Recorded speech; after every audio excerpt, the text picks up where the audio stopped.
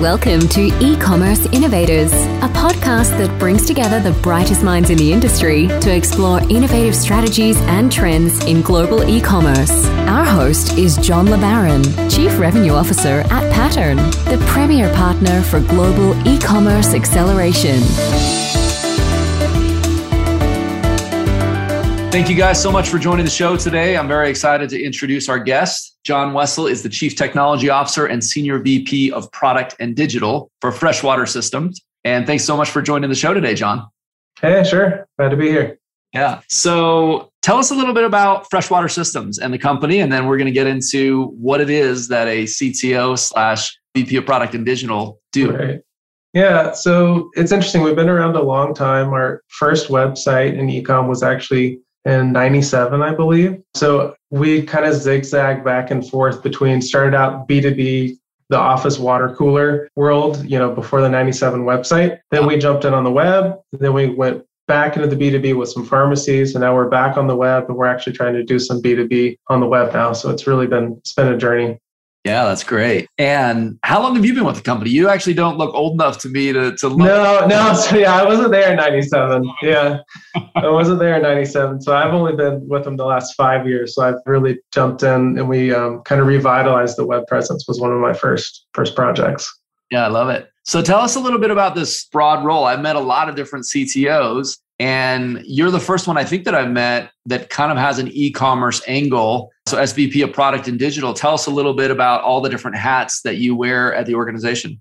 Sure. Yeah, so I have an IT background, so primarily in analytics, got a little bit into database administration and some system administration years ago. Yeah. But so I came at it from an IT perspective because we really needed to, 5 years ago when I came in, needed to revitalize a lot of the IT infrastructure to support a growing business. It was all, the site was started in 97, so it wasn't all that old, but some of it was pretty old. Yeah. So we moved everything to the cloud. We kind of jumped on the Shopify bandwagon and some of the other SaaS providers versus more of an on-prem, situation. And then it evolved. We kind of took this technology first route. We're a technology company. So rather than having a big marketing team, we had a really, bigger IT team, smaller marketing team. That's where we've ended up. And that's where the e-com just kind of fell into IT. We do have a good content team, but that's kind of the route we've taken. So that's how we got the weird title. Well, I love it. I think it's actually super prescient too for your organization to kind of think about this. There are a lot of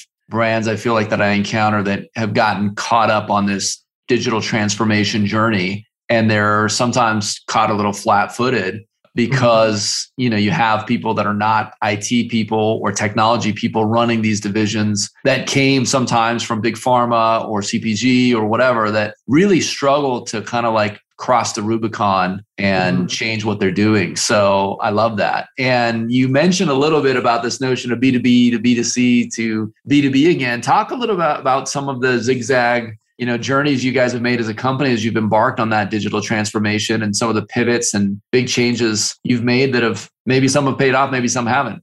Yeah. So, starting out back in the late 90s with a website, B2C was the intention. And you're always going to have some smaller businesses, right, purchasing, at least in our arena. Yeah. But it's funny, part of being on the web actually brought us one of our biggest contracts, which was in the pharmacy area with some big names in servicing pharmacies. So that led to a whole division where we actually do service as a component of our offerings. And then come full circle, this year we're looking to how do we better serve? Because we really have, if you look at our breakdown, it's a B2C site mostly, but our breakdown of customers is 60-40. It's 60-40 by volume, kind of more residential. But if you flip and look at it by revenue, it's 60-40 B2B, 60% B2B and 40% residential. So we're looking at really carving those two up and trying to better serve each, the B2B and the B2C, and facing decisions like, do you have two sites? Do you just have a custom experience depending on, who's logged in and things like that. So that's kind of our current where we are now.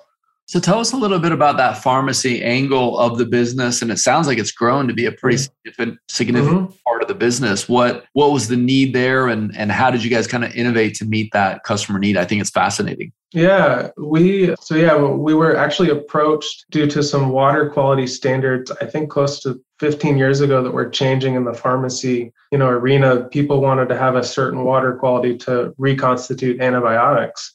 So that was the genesis of it. We're approached by one of the major chains. Then I think we went out and pursued several other major chains. And really the pitch was always, you need this output of a certain level of quality water.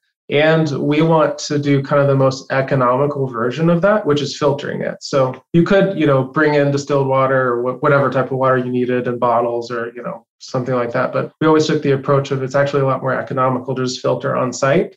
And not only will we set up the filtration for you on site, we'll also service it. And it's kind of a hands-off white glove service. I think that's fascinating and really, it never really occurred to me, but I think that reconstitution of antibiotics that you mentioned is like so important, obviously, that quality standard. And there are a lot of municipal areas in the country that just they have varying degrees of standards or aged infrastructure, or whatever that looks like. So I think to be able to capitalize that, shift the business a little bit, pivot there, is honestly what this podcast is all about, is identifying innovators in the space that are doing interesting things. So you're a redistributor of other products. And so you've got, from an e-commerce perspective, obviously your own site that you're probably selling those products. And then you've got your own brand that you're selling, obviously, and manufacturing. How do you think about the strategy on that front, on everything from your own .com and D2C to maybe international and for sure marketplaces, or even retailers like Lowe's or Home Depot or whatever? How do you kind of align and think about the rationalization of those different channels and how to go to market across your own brands plus others' brands? Yeah, we can talk channels first. So we're on Amazon, Walmart, a couple other marketplaces, and we've got our Shopify site. And it's really challenging. Just let's strictly talk price to start with. You've got Amazon, which is typically really competitive via price, when you got your own site. So you would think you probably typically want to be, priced under Amazon with your own site. You get that long-term value. We sell subscriptions to certain replenishables on our site, which is the strategy we typically take. But then you end up, if you're doing paid advertising, you can end up with, Amazon bidding on paid advertising on Google, and you're bidding, and it's actually you on Amazon. And then do I want to get in a bidding war on this product? It gets really challenging. So I don't know. There's not an easy answer. You kind of have to be careful, and especially just watch those really high moving products. I think for us, marketplaces are actually really great for lower moving products on our site, just because the audience is so much bigger. So say you're going to move, 15 units a month on your own site, and you can put it on a marketplace and double or triple that. That's a really nice offering, but it can get challenging, especially with the pricing. Yeah, absolutely. And I guess from a D2C perspective, how have you tried to rationalize on your own site, when to feature your own products versus feature products of others, and just kind of almost like that assortment conundrum? Yeah. How do you think about that? Yeah, that's a great question. We've always, from a content and brand perspective, we try to take as neutral approach as possible of hey, we're just trying to help you identify the best value for your dollar and the best fit for your application. So I tell a lot of people our site's a little bit like shopping the Lego store, but with just the Legos, right? All of these, plumbing and other parts can be configured a million different ways in a million different applications. And when somebody comes to you and is buying X part, you have no idea the application by what they're buying, because it can be such a generic, let's say tubing. So this is just, tubing that water runs through. We have no idea what they're doing with that tubing. Totally. So that's part of the challenge. But I guess the good part is just trying to list things in a way, put things in a bundle, tubing with, some other thing that has to do with brewing. If you're a home brewer, you might buy tubing and fittings and some things from a Suda Home Brewing. So we put a kit, and then you can if somebody buys the home brewing kit, then you can determine intent, and then you can get better at merchandising things that are best for that and giving them the most value. So we try not to be too pushy. We have some competitors that are very in your face, house brand, it's all over everything, and you can hardly even find the alternative. So we try to keep it more neutral, territory. No, I love that. I think that's some really great. And I love thinking of using what data you have about them or what search words they came in on or whatever to kind of like create a framework that allows you to make more personalized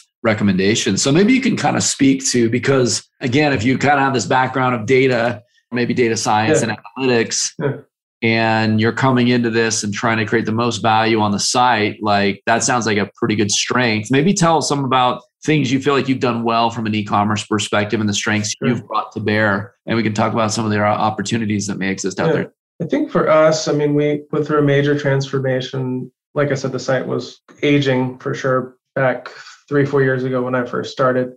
So we put in a product information management system, and that was a good foundation for us. It decouples your e-com site and your marketplaces from how you're managing your products. And that was a really good move for us, because then when we onboard a new marketplace or, potentially say we spin up a new site in the future, it's all decoupled. It's good from a technology standpoint. It's good from a data management standpoint. So that was a big one. Other things I think we do well. We spend a lot of energy on search. I have 25,000 plus SKUs.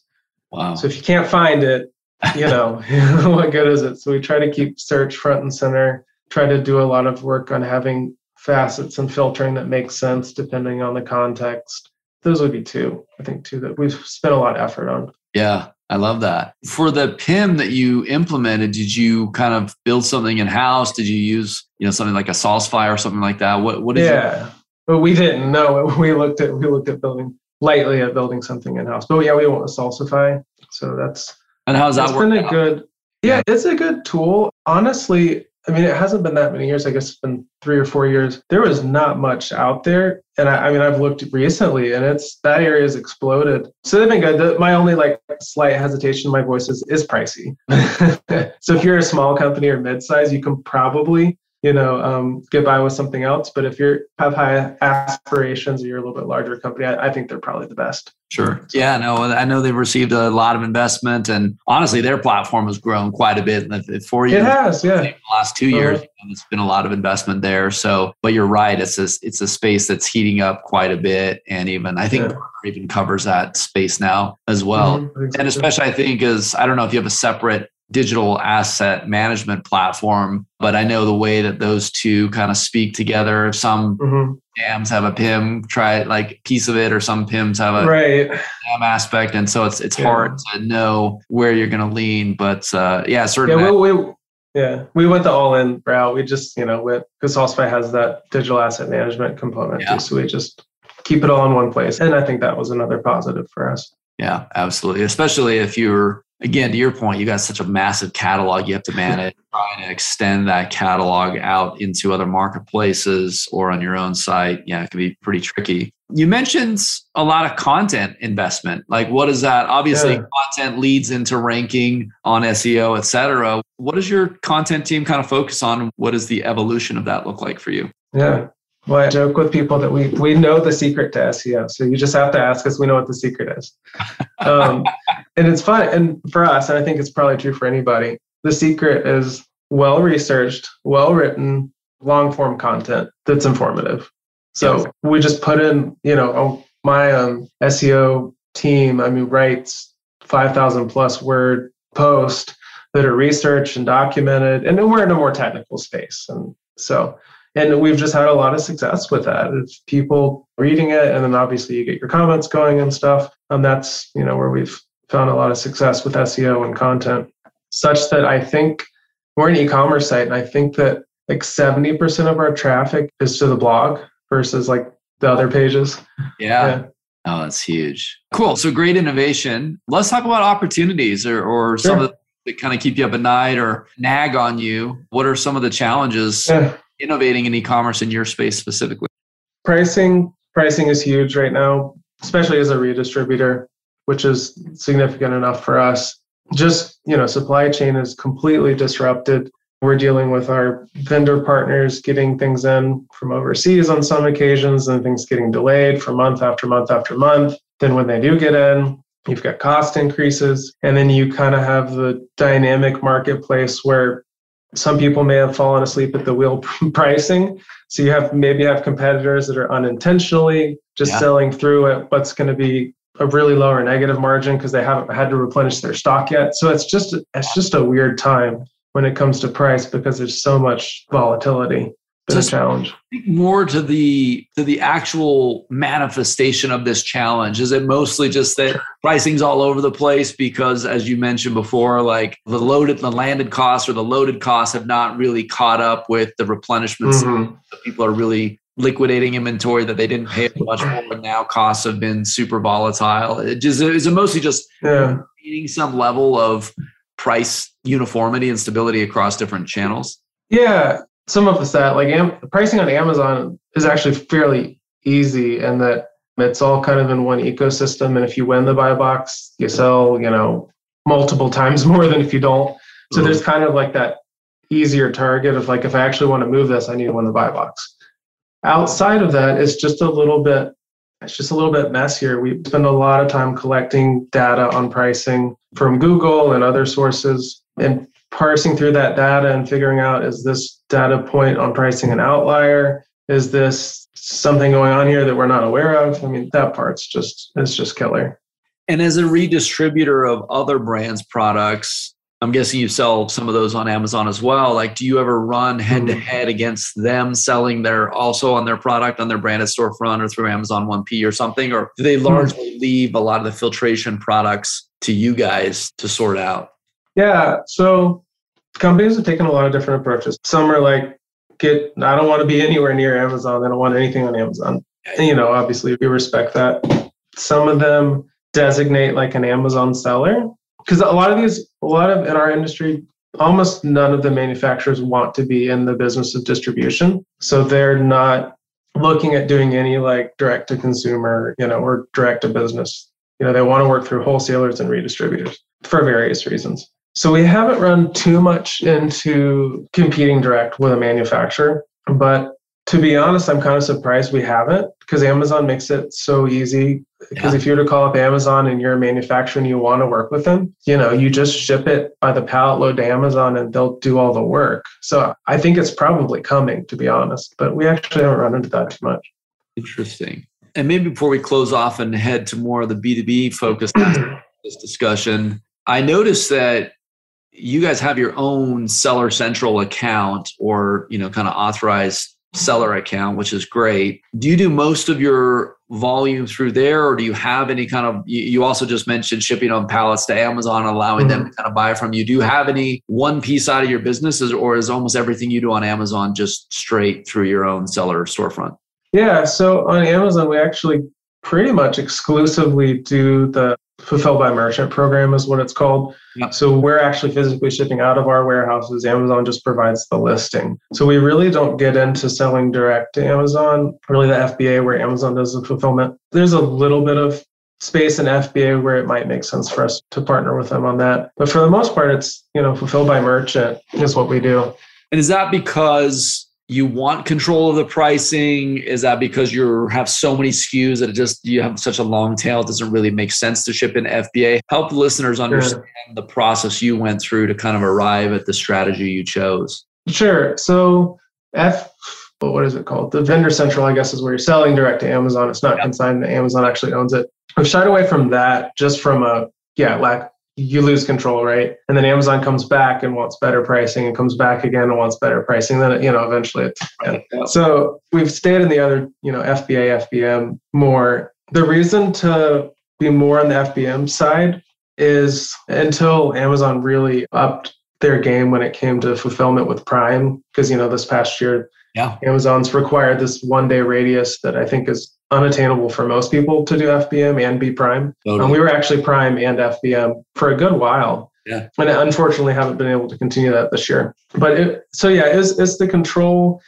A lot of the stuff a good number of things we sell they're large. So shipping, sometimes we're selling tanks or, larger pumps. That doesn't necessarily make sense for FBA, but some of the smaller things, FBA probably, especially if it's coming in like a single pack, probably makes sense for FBA, and we may end up expanding that in the future.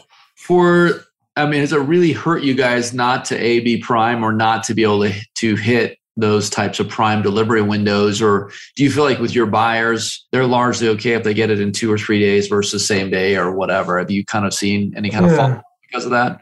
In our industry, in the mid-market and this kind of like plumbing, water filtration industry, there's not anybody that's doing like 2 day, 1 day that I'm aware of. I mean, some 2 day, obviously, no 1 day, except for you've got your like Home Depots or something that can do same day delivery. But we tend to have more specialty products. If you go into Home Depot on like the plumbing aisle, or you look at fittings or something like that, they have just a small fraction of what we would have. So we have a lot of those specialty things. But the standard's coming, right? Like you're going to see Amazon and Home Depot and others do the 1 day, and then eventually more and more people are going to expect it, and you have to figure it out, right? Yeah, no, it's very hard. So maybe back to that same question.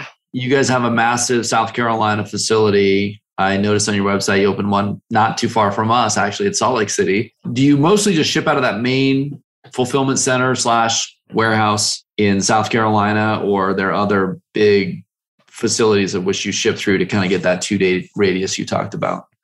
Yeah, so the shipping radius is pretty strong actually out of the South Carolina 2 day. Yeah. If you kind of think of like, I think it's kind of like the hurricane corridor is where like our 2 day gets cut off coming from east to west. Yeah. And then Salt Lake City 2 day can cover most everything, Salt Lake City and west in 2 days. Yeah. But the Salt Lake City, anything bigger, heavier, the really ground shipping is far preferable versus like a 2 day. So again, large pumps, large systems, tanks, those are all would be in Salt Lake City. And then just in general, we try to stock the 2 warehouses based on where our customers are. So ideally you order from West Coast and you get shipped from Salt Lake City. Ideally you order East Coast and it ships from South Carolina warehouse. Yeah, that's fascinating. Again, I'm really interested on this B2B / B2C dynamic you talked about. I want to spend a little bit more time getting into that. And it just strikes me, you don't have to disclose this if it's confidential or whatever, but that 40-60 split you mentioned, you kind of see a lot of the same trends on e-commerce as well. Do you see people, I guess some of your professionals, I've got to think a lot of your folks that are plumbers or whatever, working out in the field might even use e-commerce as its own, almost like distributor. Like instead of calling their distributor up, they might actually can you speak to any of those trends that you're seeing there, and if it's remained relatively steady, or if you're seeing any kind of changes or upsets on that front? Yeah, I don't know if I have enough data for a true trend, which I have to say because of my background. However, I did have dinner with a friend a couple of weeks ago, and his dad's a plumber, has been a plumber for 30 years plus. Yeah. I mean, he was just telling me about his dad sits on Sunday nights on his iPad, and I guess it probably have to be Friday to get him there by Monday. Anyways, sits at night on his iPad and just orders stuff on e-com, and then everything arrives for the week on his front porch, boxes from wherever he could get the best price. He doesn't have some, one relationship with a supplier. He just price shops and it arrives on his porch. So I think that trend will continue. So he's really using e-commerce as a distribution function versus the traditional, tier distribution structure that so many manufacturers utilize. Yeah, and it's worth his time to have to price shop between a lot of different people, or he sees it as worth his time to get the best pricing. Because it's money in his pocket. It's his business. Yeah, right? No, absolutely. Yeah. You look at true B2B industries, whether it's refrigeration products, plumbing products, railroad ties. I think about McKesson. I think about Ranger. I think about all these huge, companies out there. And it's interesting to understand or foresee what's going to happen with these really big fluke. I mean, the number goes, the list goes on of these really entrenched businesses. Yeah. I remember visiting Amazon, it's been a couple of years now. And they were telling me that their B2B business was the largest opportunity they've ever had as a company and the fastest growing. They said it's even bigger than AWS. And they saw it as I want to say it's $1 trillion opportunity from their vantage point. If they were to crack the code, you have this rise of millennials getting into position saying, wait, I'm not going to order from some distributor only get this type of a discount, wait 6 weeks before I get it, order from a catalog. Like it felt so antiquated to that generation that they're just like, I'll just buy it on Amazon. And pretty soon you will be able to start buying, I don't know, railroad equipment or scans and MRIs off of these types of sites. But I think, we're still in the early days of what this is going to look like and how it's going to get disrupted. I don't know if you have any thoughts on that. Is Amazon just going to win by default because they own the mind share and the credit card accounts with the millennials anyway? Or is there some type of Trojan horse here that's going to win on the B2B fronts? Or is it D2C? Like, I'd love to just get thoughts on that front. Yeah. I mean, the Amazon front's interesting. So as an Amazon seller, you can actually see what you sold B2B versus B2C, like on the back end. So if you look at your reporting, I mean, we've seen the growth of B2B, over the last couple of years on Amazon. I mean, that's been a huge growth. Yeah. So much so that, I mentioned we were doing Prime for a while with Seller Fulfilled Prime. We really haven't seen a drop off revenue wise this year, even though we're not doing that. And it's because of one of the reasons is that B2B, category in Amazon. So I don't know. I think you can beat Amazon when it comes to content, but you're never going to beat them when it comes to, distribution or pricing or a lot of those things. So our strategy's been for B2B, custom experience, custom content, education, all of that support, right? You're not going to get good technical support from Amazon. Absolutely. That's been our strategy. And we want to even further tailor it to B2B in the future because I think that's a big opportunity. Yeah, I love that. Man, so fascinating and really so much to cover. I think it's such an emerging area within the way commerce is handled. You're starting to see a lot of, narrowing in, and it feels like it's getting dialed in from a consumer perspective, but business feels wide open. I guess there are some categories like grocery, et cetera, that, the code is not totally cracked. And even like, delivery services on food and stuff like that is kind of exploding. And there are a lot of folks in the ring that are trying to get their pound of flesh there too. So, okay. So, I mean, you talked about long form content, SEO, really focusing on the search. Tell us a little bit about, especially since you own kind of the IT stack, I'm guessing, other areas of the digital exchange with customers. I don't know if that's reviews, maybe email marketing, website releases. Tell us a little bit about, what's on your mind on that front and where you're investing for return. Yeah. As far as email goes, I think that's been something that has been a little bit of an evolution for us. I kind of joked with the team, and I think this might still be true, that in email, you can get really deep into A/B testing and and design and all this stuff. I told the team, do the testing, do the optimization, but the touches. I mean, email is still about touches. If you don't send the email, nobody's going to open it, right? Totally. So we've seen a lot of things where we really felt like you invest a ton of time and a ton of energy into an email versus like you just do a touch. I mean, there's some level of quality, and there's not a big drop off, at least for us. So that was a learning of don't over engineer in emails because we're just spending a lot of. Because, we're really into content. So we're trying to craft all this content in emails. And then I just told the team, think about how you read emails. Do you carefully read, and read these? Like, you're not going to, maybe, but probably not. So we kind of actually dialed that back and we're able to invest less time and see similar results for email. I don't know. I mean, that's. And what about the website releases? What do you guys think in terms of getting on the web front? Yeah, this has been an interesting experience for me. I told you we're really light on kind of traditional marketing talent. My development team can pretty much keep pace with the marketing design team. Like they'll do something and the team can get it out like in a sprint, 2 week, maybe 4 weeks. So that's been a really cool, experience where I would imagine most companies I've worked with are the opposite, right? Your marketing team and your designers, they're probably like three years ahead of ideas and designs, and your IT team's like struggling to keep up. But it's actually been a really positive of having this technology first team and going slow, adding in marketing resources where they're pretty well paired. And they're on track to do 52 releases. Or no, I'm sorry. They're doing like twice a week. They're about 100 releases this year. But some of those are small bug fixes, but it's just a testament to, and I have an awesome IT director. I'm not doing all this alone. It's just a testament to that cadence and that discipline, being able to get bug fixes. Tons of testing has gone into it. It's e-com. When the site's down or something's wrong, you lose money, and it's hard dollars. It's not users, that are frustrated. It's real money. So they've done a lot of work with automated testing, which has been a huge component of being able to release quickly. Yeah, I love that. Man, so many good things. So a lot of different areas we could kind of focus on. Maybe we can just start to wrap this up and help listeners understand, if you have someone that's kind of in a similar space, right? Straddling some level of B2B and B2C and trying to navigate everything from marketplaces to e-tailers to their .com. Like, what recommendations would you have? What are some of the things that you've learned or tested out? And we've covered a handful of those, obviously, during this time. But any other major recommendations you might want to leave with folks on this front? Yeah, I mean, a lot of it obviously is going to be custom to what space you're in and what your core problems are.